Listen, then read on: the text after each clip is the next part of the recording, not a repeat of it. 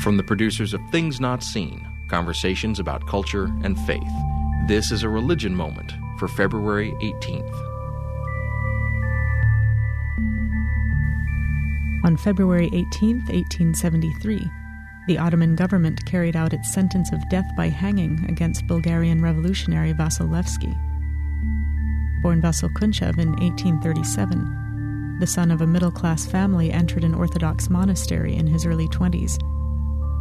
But Kunchev left the monastery for Serbia after a few years, where revolutionaries were training and preparing to engage in armed resistance against the Ottoman Empire, which had controlled Bulgaria since the late 14th century. It was thanks to the reputation he made during training that Kunchev became known as Levski, or lion-like. But the resistance groups dissolved, and Levski returned home to continue his activism, officially giving up his religious vocation before becoming a teacher and continuing to organize independence efforts. Traveling around Bulgaria and Romania, Levski was committed to the realization of religious and ethnic equality for all citizens of what he envisioned as a democratic country, stating explicitly that the Bulgarian struggle wasn't against the empire's majority Muslim faith, but rather against its mode of governance.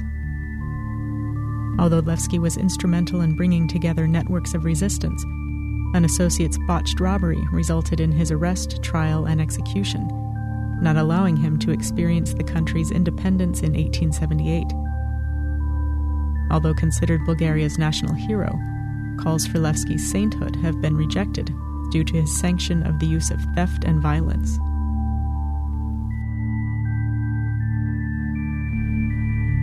Our thanks to Katie Scroggin for this report.